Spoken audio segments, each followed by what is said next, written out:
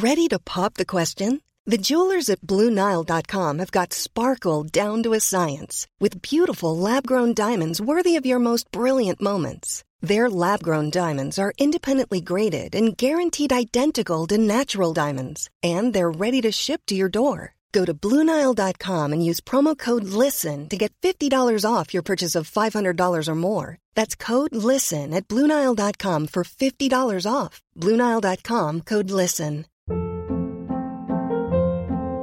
Hold up. What was that? Boring. No flavor. That was as bad as those leftovers you ate all week. Keke Palmer here, and it's time to say hello to something fresh and guilt-free. Hello Fresh. Jazz up dinner with pecan-crusted chicken or garlic butter shrimp scampi. Now that's music to my mouth. Hello Fresh. Let's get this dinner party started. Discover all the delicious possibilities at HelloFresh.com.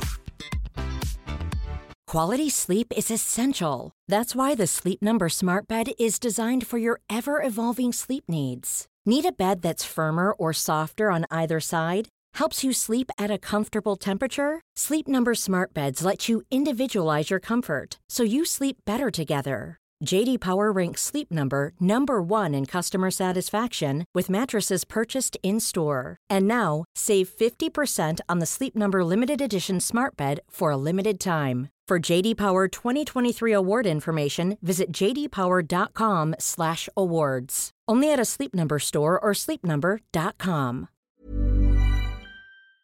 Previously on Mentally Yours. I really didn't think that it could happen.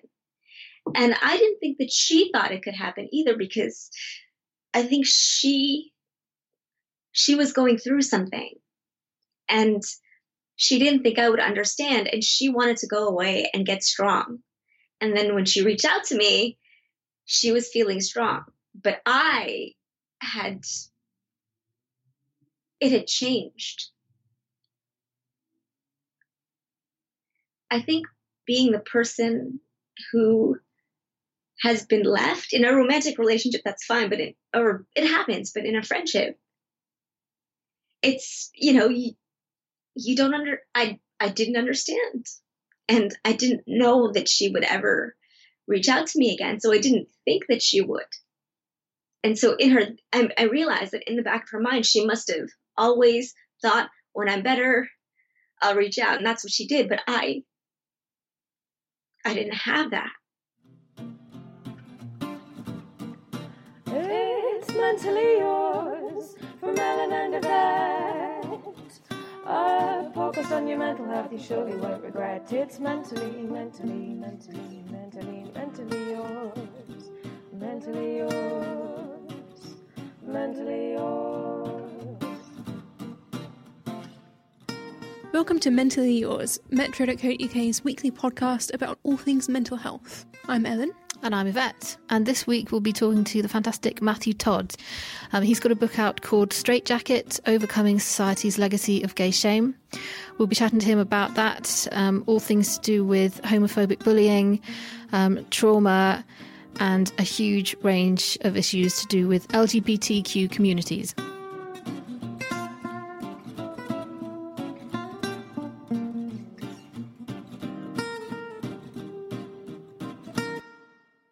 Well, I've been working in the gay sector, the gay media, whatever you want to call it, for 23, 4, 5 years. I started at Stonewall, and then I went to Attitude and worked my way up there.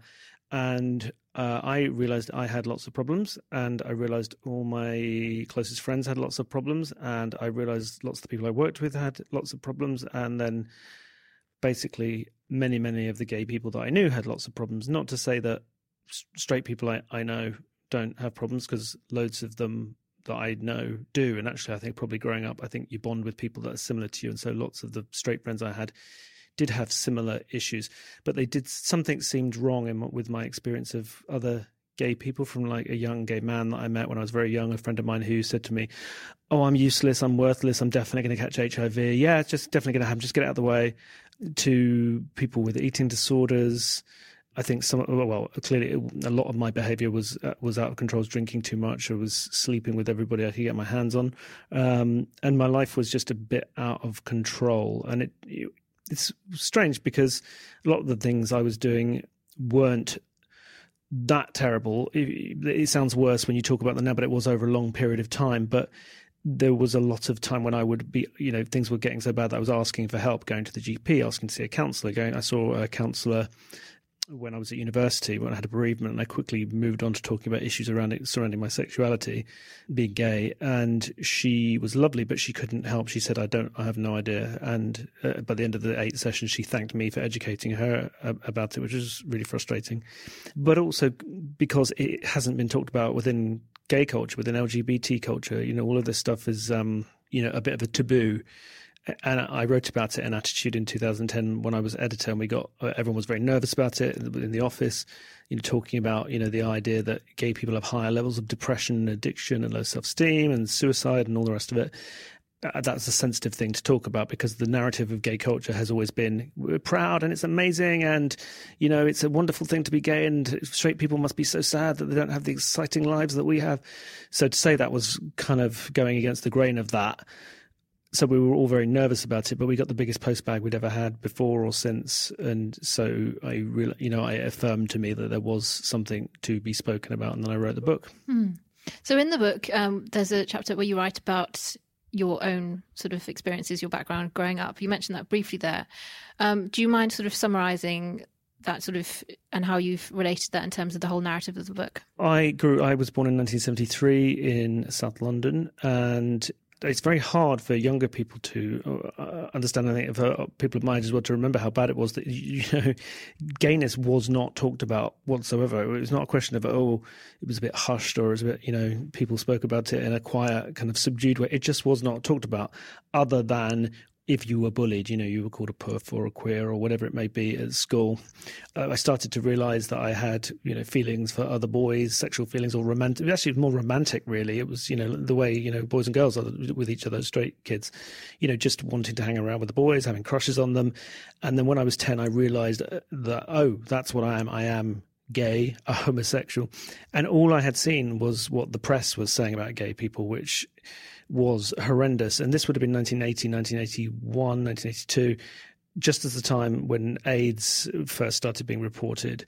My father was a bus driver and used to bring home copies of tabloid newspapers. And they just, instead of, I laugh because it's kind of painful to remember it, but, when HIV and AIDS came along, you'd think this new disease that was predominantly affecting gay men in the West, you'd think that there would have been a certain amount of compassion. I understand that people were scared and no one really understood it at first, didn't even know what it was at first or how you caught it, how it was spread. But the media was pretty hateful and painted gay men in particular as paedophiles, as a threat to decent people, as a threat to the family, portrayed gay people as being not part of families. And there's a cartoon that was printed in the Sun where they pretty much they showed a man hanging his gay son from a lamppost. I mean, it's incredible to even say it out loud to think that could have been published, but it was. I've got it at home. It's important to document those things as well. That's what I really thought was very important about that chapter in your book, that you've documented a lot of those headlines and the things that are said, because I think, like you say, now people sort of look back and think, well, all right, so people weren't as enlightened, but was it really that bad? You've got the headlines in there, and it is pretty shocking. And I think one thing that stood out for me was someone that had written to a problem page, and they were sort of upset because they'd found out their son was gay, and they were actually saying, I wish I'd prefer them to be dead. He was a soldier with a mother had written into this problem page saying, my son was in the RAF, he'd fought in the Falklands, considered to be in our culture, a war hero, a returning soldier. And she said, I wish he'd been killed in the Falklands rather than come back and been a gay man.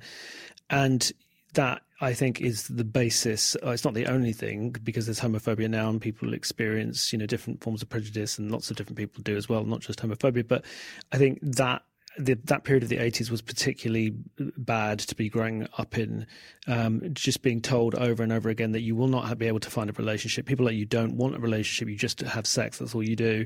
You are evil. All the religions condemn you. You're disgusting. You're filthy. You spread diseases. You may as well be dead.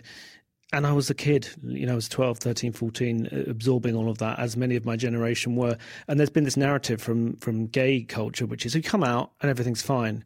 And I remember when Michael Barrymore came out, I think it was Peter Tatchell. I don't want to do him a disservice. It might have been somebody else. But I love Peter Tatchell and have full massive respect for him. He's a friend of mine. But I think Peter Tatchell wrote a letter saying, "Hooray, you've come out. You will now find that that burden is off of you. That all of your other problems will probably disappear." And clearly, Michael Barrymore's problems actually got worse and worse and worse. So I think growing up, absorbing all these negative messages, they don't just like disappear the minute you come out. Actually, for a lot of us, and not everybody, there are many, many, many happy gay people, and I know so many of them, people in relationships, people are single, people having a great time. But for lots of us, we absorb these messages and they stick with us, and you have to do a certain amount of work, I think, lots of us do anyway, to overcome them. And I think we're seeing now that stuff really manifesting. There's a massive drugs problem with gay and bisexual men in London specifically, in other big cities, but all over the country and all over the world, actually, certainly the Western world. But I think it's particularly bad here. Can you talk us through how that kind of trauma manifests in later life and how you've seen it come up? Yeah, I mean, when I was writing the book, there was someone who, a guy called Rob Goddard, who his brother is called Andy Goddard. He's still the Attitude's advertising manager now. Andy is straight, and he got married to his wife, and they went on honeymoon for a year. And his brother, who's gay, Rob, came to work and kind of fill in his position for a year. And I knew him a little bit. This was years ago. And as I was writing the book, he killed himself. And he had a kind of checklist of really common ways that I think childhood trauma manifests in gay people, but not just gay people, because this is a problem for anybody that's grown up not feeling loved enough or been abused or gone through trauma when they were growing up in different ways.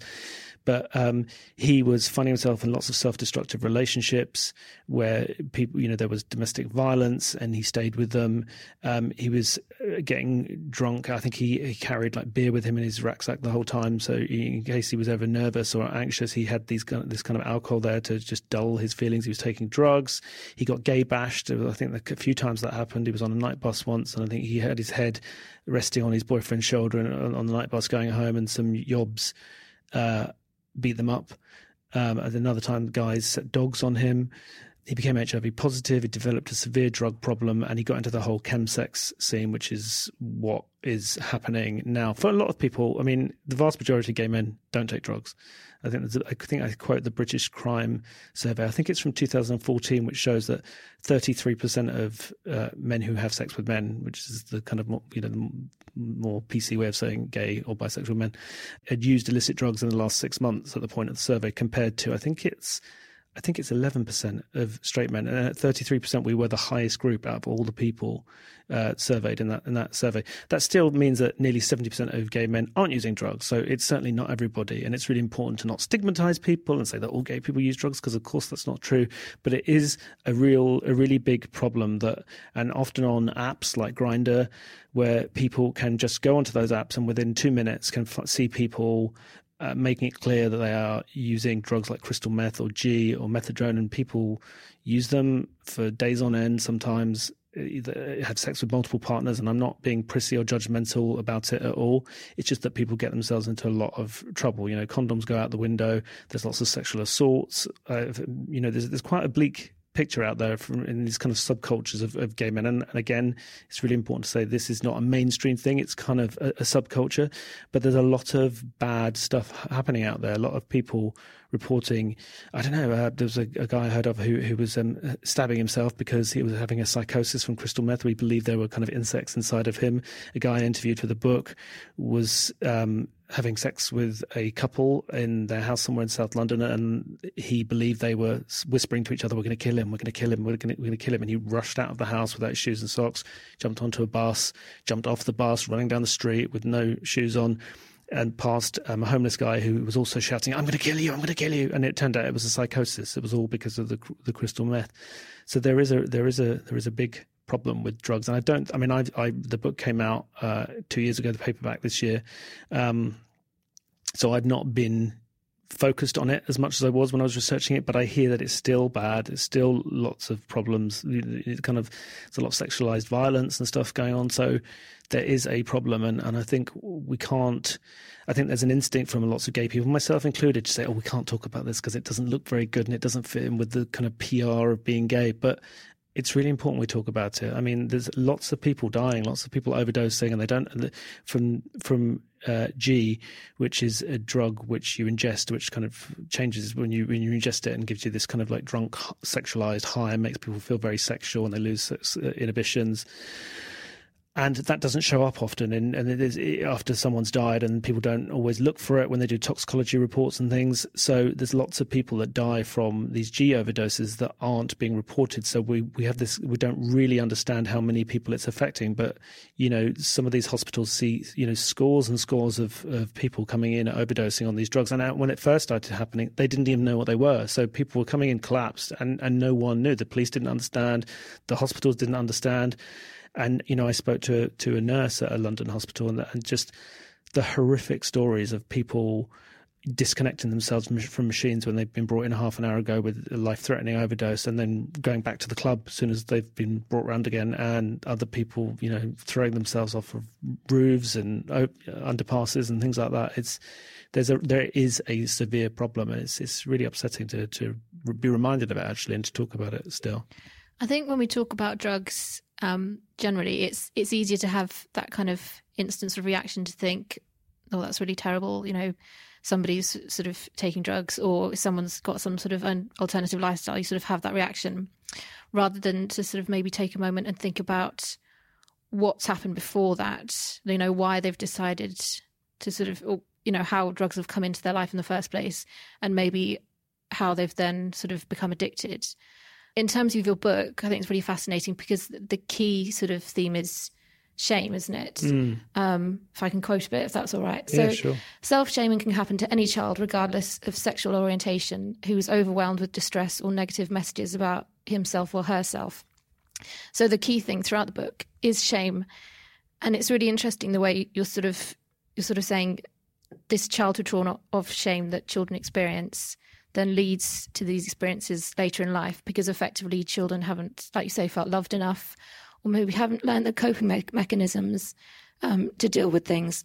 So they then sort of possibly go to drugs or alcohol. Again, I'm not sort of saying I think that all gay people sort of take drugs or do alcohol or anything like that, because, you know, like you say, the majority don't. But we need to address the fact that, like you say, 33% have tried that and sort of are doing this sort of stuff.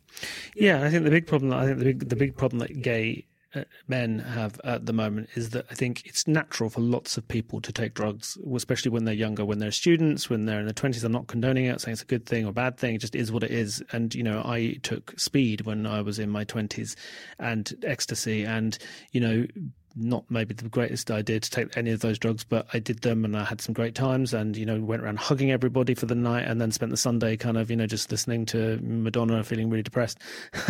But I think there are young people now with the drugs that are available now, which are common in gay culture, like crystal meth and G, which is so dangerous, and so it's so easy to overdose on them. You have to measure it out in milliliters from a little pipette and put it into drink like Coke or something, Coca-Cola. That you can so easily overdose and die, that they're just so much more dangerous than the drugs that were around when I was around. And crystal meth is so addictive and so powerful, and people can become hooked to it very, very easily and very quickly. So I think that's the really scary thing. And, you know, and I've had lots of people since the book came out. People will message me and say, I've got a friend, he's 24 and he's got some amazing job, might be a lawyer or a doctor even, or a teacher, or, you know, working in some fabulous company somewhere with an amazing job, who's become addicted to these kind of party drugs, become HIV positive, become hepatitis C positive, tried to kill himself. I mean, that's a very common thing in people that I know. And it's not, I'm not stigmatizing anybody who uses drugs or alcohol excessively, but we do have this kind of idea, you know, that maybe in the 80s, you know, heroin users, often people You've had childhood abuse. Often straight people were using heroin, injecting heroin just to go kind of into this, like coma. So you're just stuck in your flat for days on end. So we have this kind of narrative in our heads about what drug use is like bad, really negative, harmful drug use. Whereas there are kind of gay guys in their 40s or their 50s who've not really used drugs before, who suddenly become introduced to them from apps and from sexual partners, who are then finding their lives devastated at the age of 45, when most people have long, decided what drugs they may have experimented with, used them or not used them, whatever, and moved on. Whereas it's still damaging lots of us, even older men, which is quite unusual. And I think it's something that needs to be talked about more. Yeah. What should we be doing? So, for example, if I had a gay friend or a gay relative and they are in that situation where they're taking party drugs, I want to sort of support them somehow, not as in support their drug use, but sort of support them as a person to sort of come off them and maybe try an alternative lifestyle. Well, when I said alternative, I suppose I mean more boring, like my sort of... Yeah, I'm all for boring. I think boring is very underrated, actually. In our culture, kind of especially youth culture, really celebrates, craziness, doesn't it? And kind of compulsive drinking and, partying the whole time as if you're not out 24/7, you're really boring. And actually, that's not the reality, really. I mean, I was out a lot in my 20s and now I'm in my mid-40s. I don't go out as much. But just to answer your question, I mean, in London, there's some decent services like Antidote, which is a London Friend, which people can Google, which is the LGBT-specific drugs and alcohol service. They're really, really good. There's 56 Dean Street, which is a sexual health clinic, and they have a great guy there called David Stewart, who's the drugs lead there, who helps people with psychosexual counselling and referring people and helping people. In Manchester, there's the LGBT Foundation, I think it's called. And there are places all over the country, like LGBT services. I think calling Gay Switchboard is a really good thing to do, which you can Google and get the number. You can call them. They're very non-judgmental. They deal with these kind of issues all the time. And wherever you are in the country, they can give you advice about where to go. But it is I can't lie, it's a difficult situation because I think a lot of gay people are scared about going to mainstream services because they feel they'll be judged, for being gay. And often when they go to those services don't really know about, crystal meth use and G and methadone and things like that. It's the same across the board with gay stuff. Like when I was researching the book, I think I mentioned it in the book that I've always been very frustrated that people don't talk about the bullying of LGBT kids as if it just doesn't happen, as if gay people suddenly just become gay at 25 and they're just fully formed adults, when actually most of us suffer a lot growing up and are invisible in the mainstream discussion.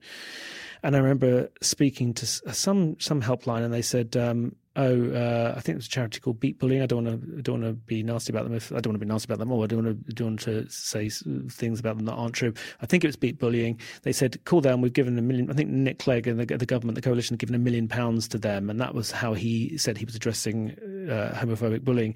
And I called them, and they didn't have any experience of homophobic bullying. They didn't have any thoughts about it, and they said, call Stonewall. And Stonewall is a lobbying group. It's not a charity. It's not a helpline or a place where individual people go for support. So it's very difficult. If young people are struggling, it's quite hard, to get support and help. And for people with drug and alcohol problems. But Antidote and 56 Dean Street are a great place to start, I think. And even if you're not in London, you can call Antidote and have a chat with them, and they will talk to you and give you some advice. They're really, really great. But in a bigger way, I think gay culture needs to start addressing these issues, and I think needs to start making the language of mental health and recovery and of addiction and coming out of addiction as fundamentally part of gay culture as Madonna and RuPaul and Beyonce and Lady Gaga and all the kind of frivolous fun side of gay culture. I think all of this stuff about people being in recovery needs to be centre in our discussion, and that's our responsibility. We've got to do that, and it's not really happening as of yet, even though I think the book is doing well, and it's doing well from word of mouth, but it hasn't got to the critical mass where people are really addressing this stuff yet. I think people are reluctant to talk about the issues and emotional side of things that are specific to homophobia and growing up in that culture. Can you talk us a little bit about homophobic bullying and how that is impacting people? Yeah, I mean, I'm glad to say that even as I was writing the book and since as well, it has become more of an issue, and there are more schools and teachers and unions and the government talking about it, at least acknowledging for the first time that there is a problem.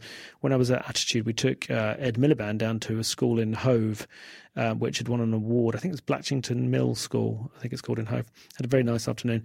And it was really moving to see all these kind of kids, gay kids standing up for themselves, kids who were 15 years old who were identifying as LGBT and talking about what they felt. They were always criticising the Pope, I remember, which was very interesting, of the Pope's stance on same-sex marriage. He was very passionate about it, which was very moving because from my generation, we'd all be a bit sheepish and scared to stand up and say that. But there was also straight kids as well. I think there's been this taboo, certainly when I was growing up, the idea that if you mentioned gayness to young people, and I'm talking about 13, 14, 15 years old, suddenly that everyone would become gay. And I think you're either gay or straight or you're bi or whatever it may be, whatever part of the spectrum you sit on. I think that, to me, I believe that's set at birth. It certainly was for me. Nothing could have, otherwise I would be straight. I had so many people telling me to be straight. So that was very moving. I think things are changing, but I think it's really difficult if you are a gay kid, because I think a very common experience is you'll be bullied for it before you even realize it yourself.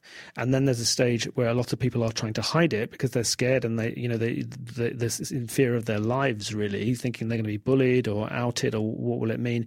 And I think the difference between some other bullying is that it's very vocally addressed by teachers. Not all teachers, but there's a general understanding that bullying's bad and we must stop it and we can talk about it. If you're being bullied, come and tell a teacher or tell your parents and we will deal with it. Whereas if you're lesbian or gay or bisexual specifically or trans, then to tell a teacher or to tell your parents is to out yourself. You might not be comfortable with that yourself, or you might be really frightened about the reaction from parents. And often, teachers still say homophobic things. Parents still kick their kids out of home for being gay. There is still, so it just feels very, very dangerous, and I understand why some of these kids feel very, very isolated. Also, sometimes teachers can say the wrong thing, or they'll just say, "I don't know enough about that." They feel unequipped to talk about it. Yeah, I find that a lot. Even talking about sex education, a lot of teachers will be like, "Oh, well, I don't want to talk about LGBT issues because that's not something I'm familiar with," and so it just stays silent. We had Section 28, didn't we, which Mrs. Thatcher brought in when I was 15. That was terrible, which basically outlawed, 30 years actually ago this year, which outlawed essentially teachers being able to talk about, gay issues in school, and effectively stopped them from being able to support kids that might be gay or questioning their sexuality in some way. And I was one of them. I wanted to speak to a teacher about it. I was terrified. I didn't know whether I'd be getting him into trouble. I don't know. It felt like he was able to say anything to me. So I think there's a legacy of Section 28 that I think a lot of teachers are still confused about what can be said and what can't be said. And it is the whole situation with sex education is pretty medieval in this country. This idea that parents are able to opt out, I think that's outrageous.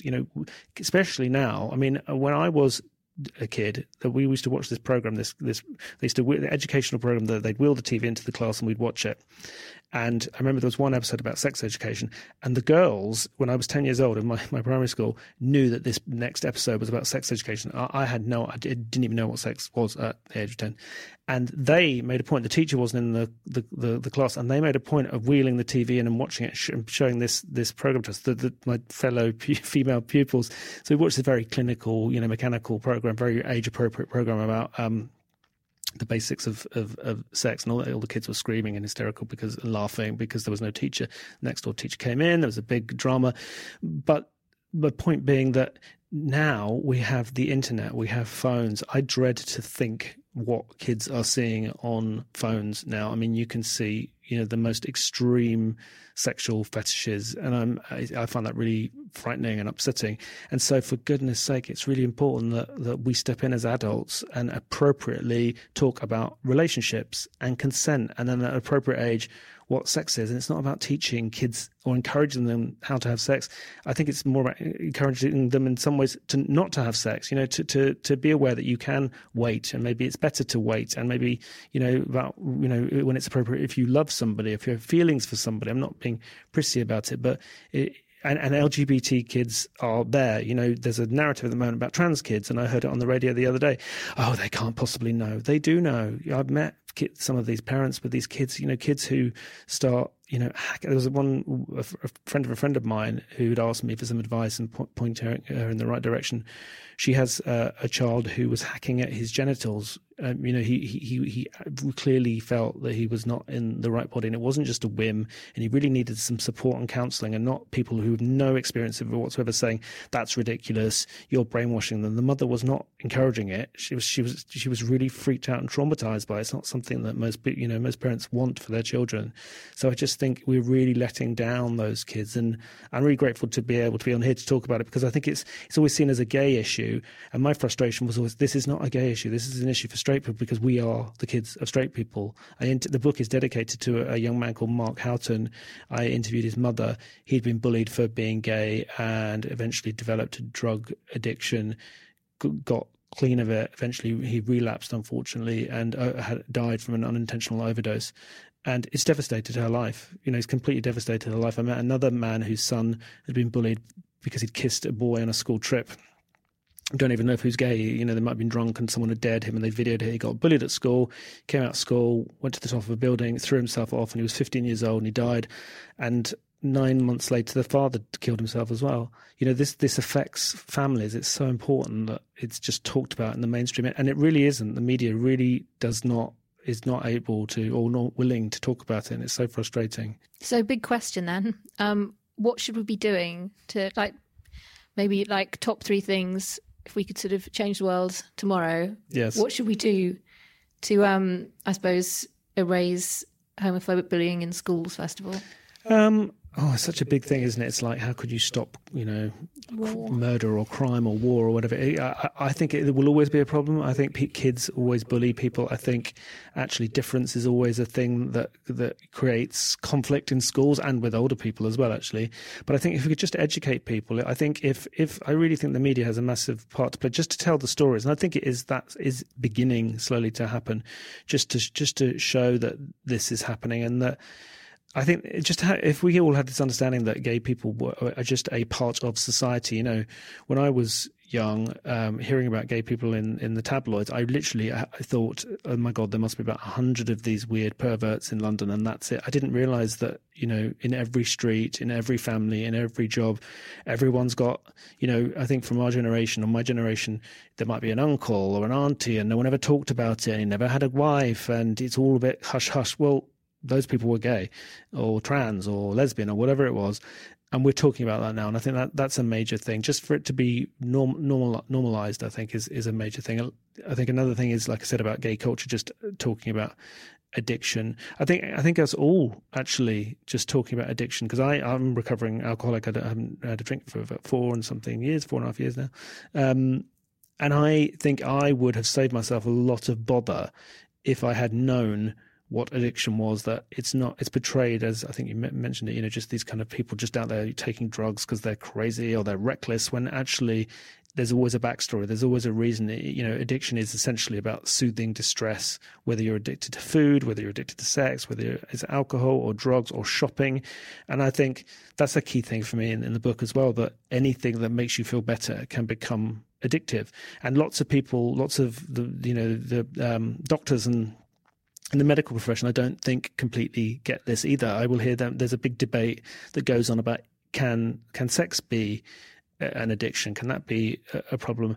And I don't have any doubt that it is. And people will say, well, it's not the same as ingesting a drug that actually chemically changes you. But neither is gambling. And we don't have any doubt that we see people, decent family people, who become addicted to gambling and end up remortgaging their house, or and then killing themselves because they're in so much debt.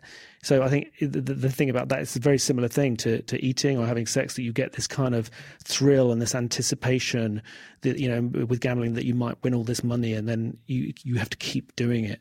So I think if we could just understand addiction more, that would be a huge thing. So much money is lost, isn't it? To the NHS because of smoking, or people doing dangerous things, or relationships that end because people can't stop cheating, and that's women as well as men. And lots of people I met. It's another myth that it's only men that have problems with compulsive sex.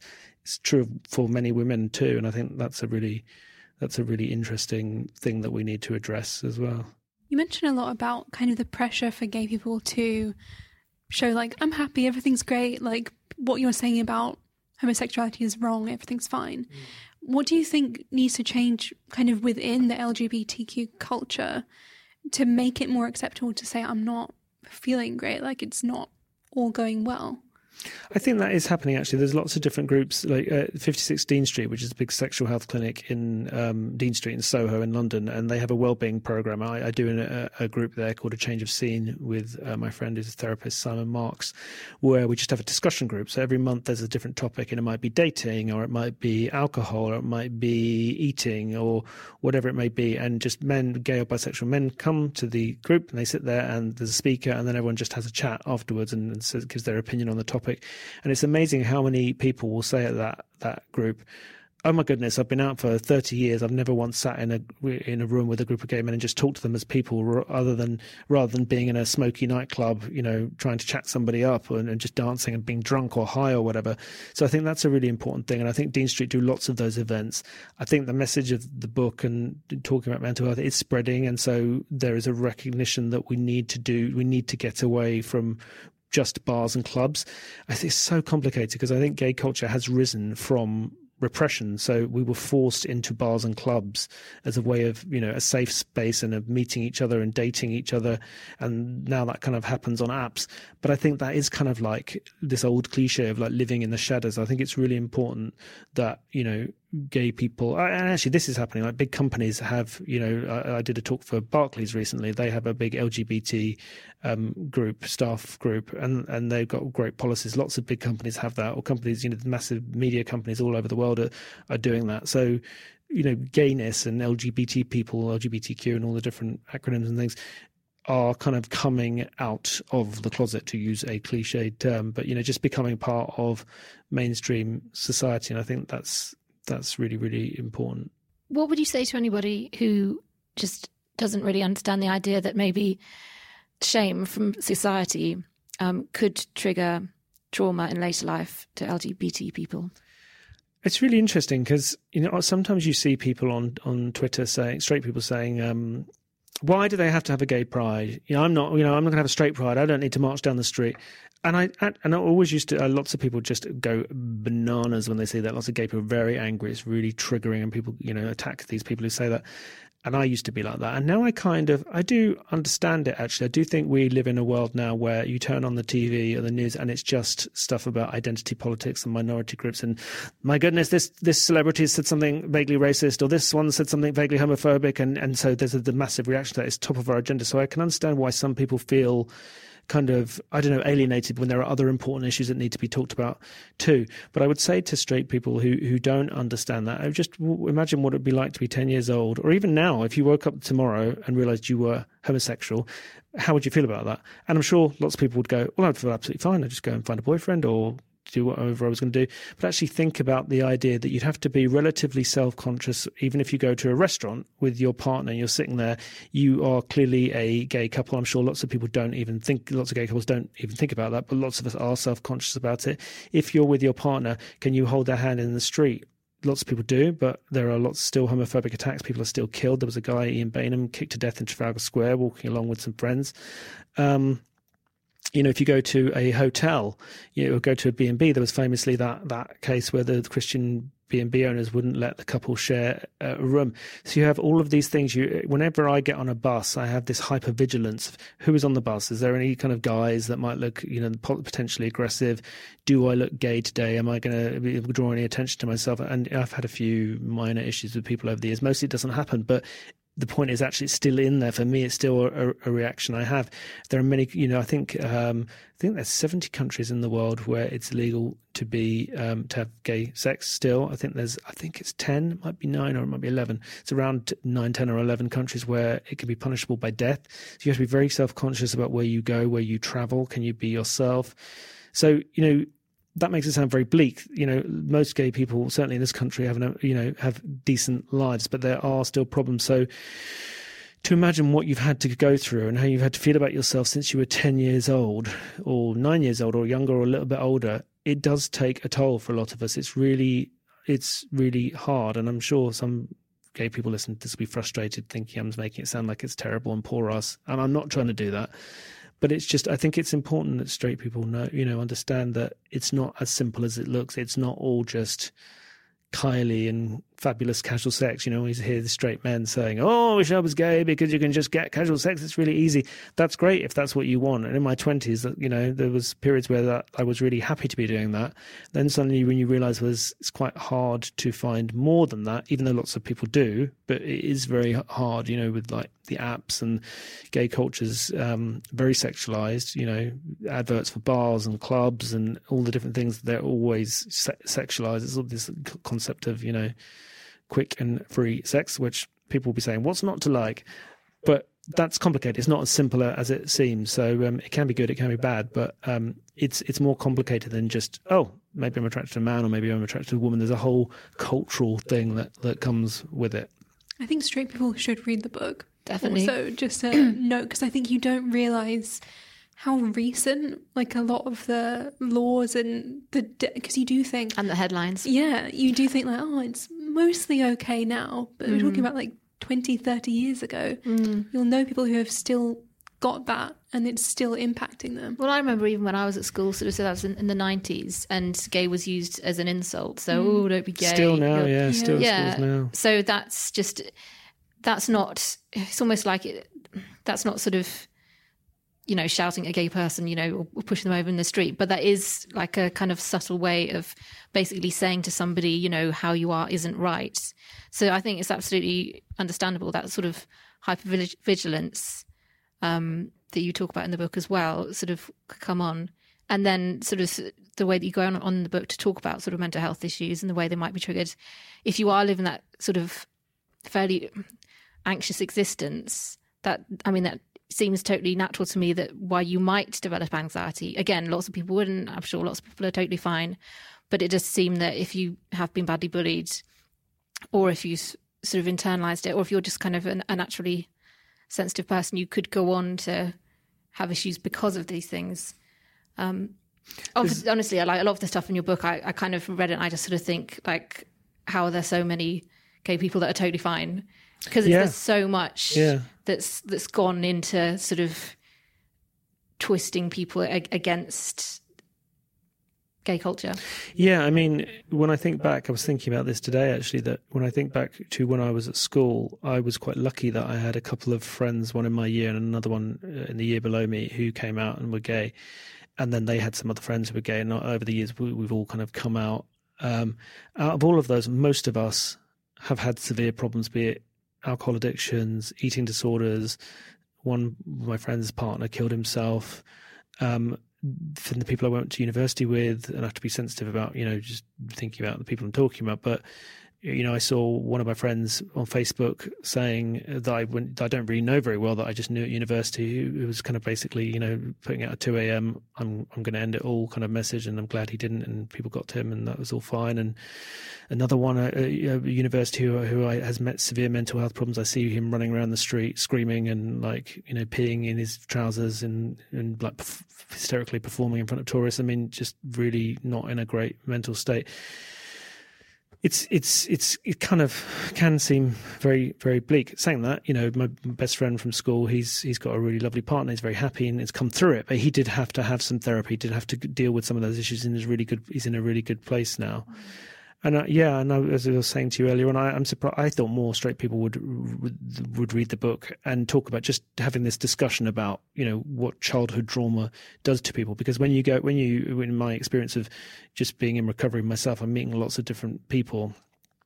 All the straight people I met have very similar stories. So they won't have been shamed for their sexuality or for being gay, but actually they might have been shamed for being a girl and, I don't know, sleeping with a boy when they were 14 or whatever it may be, or being abused, or parents not being kind to them, or sometimes growing up in poverty. A whole range of things which can be horrendous.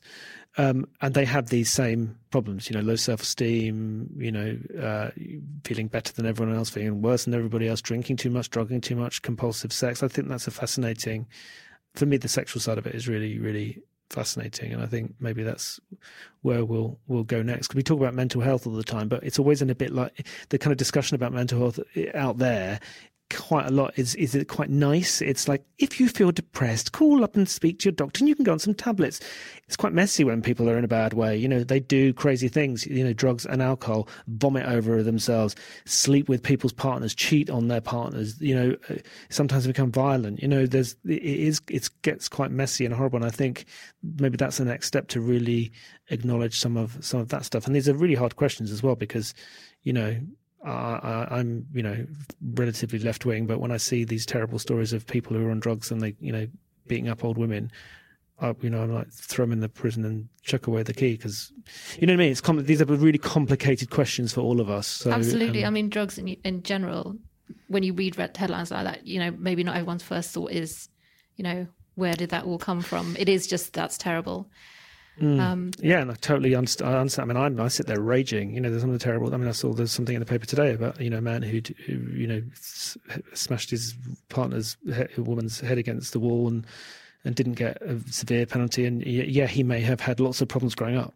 That's not okay, though. That doesn't excuse it, and people have to be punished. And getting into a whole kind of slightly crazy territory, but these are really difficult questions, and I think it's really great that your podcast is great, and all of these discussions that are happening, because it will further it, and we will understand things more. And the great thing about that is that then you can have more people that understand all this stuff, can then put in policies and vote in governments with policies that try to help get in and help kids and people when they're younger, and address poverty and people who are underprivileged and all the rest of it, because we all benefit as a society if those things are tackled.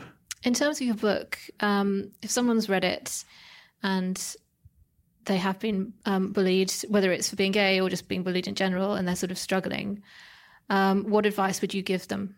I think you get one life. I'm 44 now, and I suddenly realize, oh my goodness, it's gone so quickly. It feels like it's just beginning still. And, I'm going into middle age now. My God. So you get one chance. There's no point wasting it. There's no point sitting there waiting and feeling like a victim and thinking, oh, everything's been done to me is terrible. And terrible things may have happened to you, but it's only you that can change it. It's only you have the responsibility to change it. Otherwise, it will just sit there and you can be bitter and blame everybody else. But until you pick up the phone or you go to a support group, or you do something yourself, is the only way. There's a quote in the book, which I think is from a recovery quote, which is, only you can do this, but you cannot do it alone. And I find that really moving, because actually going into recovery for all these issues is about connecting to other people, asking for help, admitting that you are vulnerable, which is a difficult thing in our culture because we were meant to be so tough and strong. And then allowing people to help you. And I think that's a really important thing.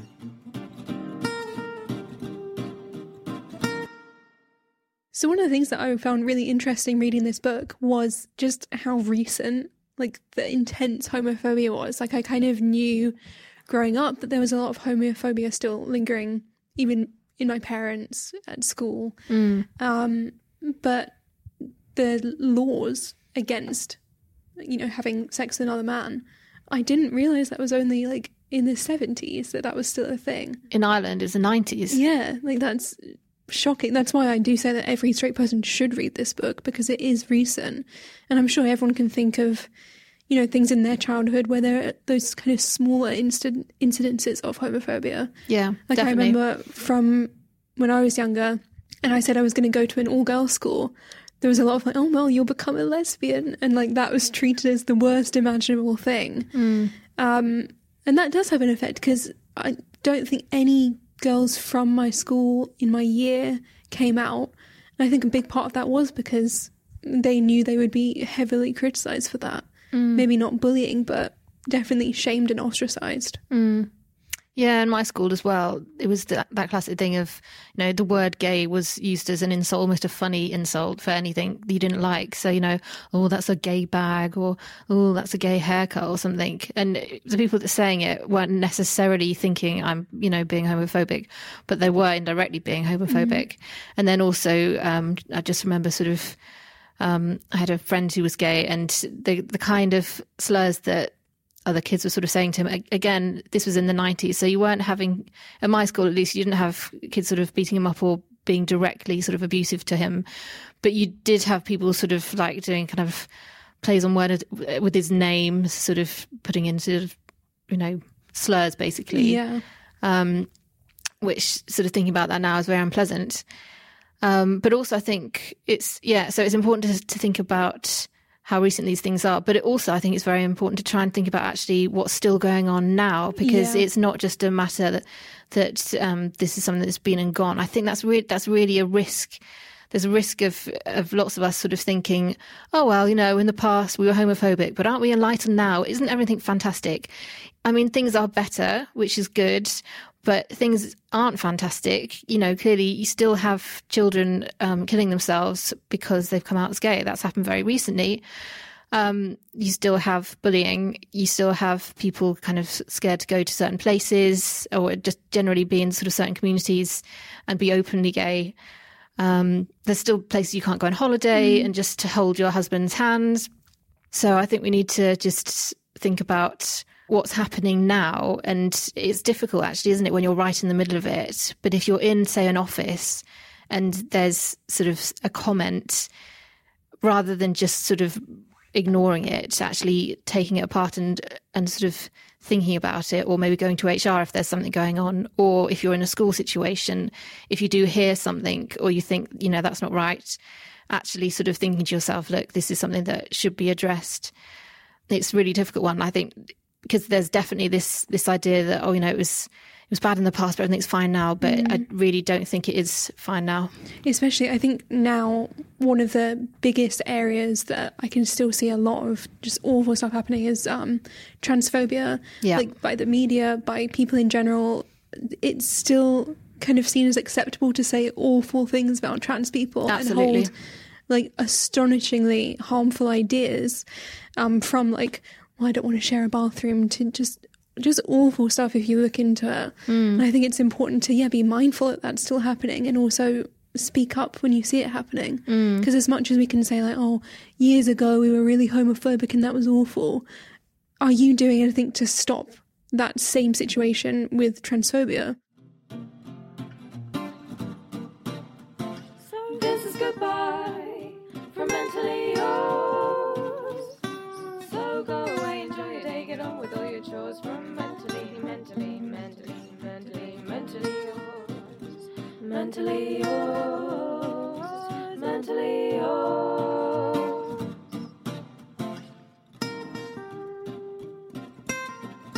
If you've been affected by any of the issues we discussed today, please give the Samaritans ring on 116 123 or go to the website at samaritans.org. For LGBTQ specific issues, you can also give the switchboard a ring, which is 0300 330 0630. Thanks very much to our guest Matthew Todd. Thanks also to our producer Sam Bonham and to Lucy Baker for the jingles. If you've enjoyed this episode, then please give it a rate and a review. You can also come and chat to us online. We've got a Facebook group just called Mentally Yours. Also, we're on Twitter at MentallyYRS. See you next week.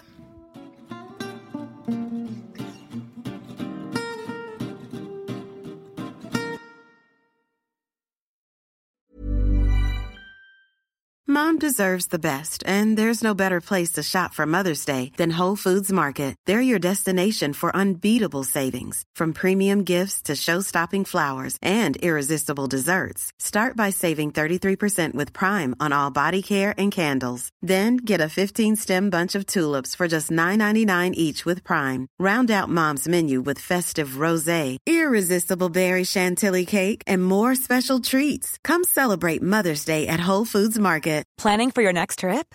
Elevate your travel style with Quince. Quince has all the jet-setting essentials you'll want for your next getaway, like European linen, premium luggage options, buttery soft Italian leather bags, and so much more. And is all priced at 50 to 80% less than similar brands. Plus, Quince only works with factories that use safe and ethical manufacturing practices. Pack your bags with high-quality essentials you'll be wearing for vacations to come with Quince. Go to quince.com/pack for free shipping and 365-day returns. Imagine the softest sheets you've ever felt. Now imagine them getting even softer over time. That's what you'll feel with Boll & Branch's organic cotton sheets. In a recent customer survey, 96% replied that Boll & Branch sheets get softer with every wash. Start getting your best night's sleep in these sheets that get softer and softer for years to come. Try their sheets with a 30-night guarantee. Plus, get 15% off your first order at bollandbranch.com. Code BUTTERY. Exclusions apply. See site for details.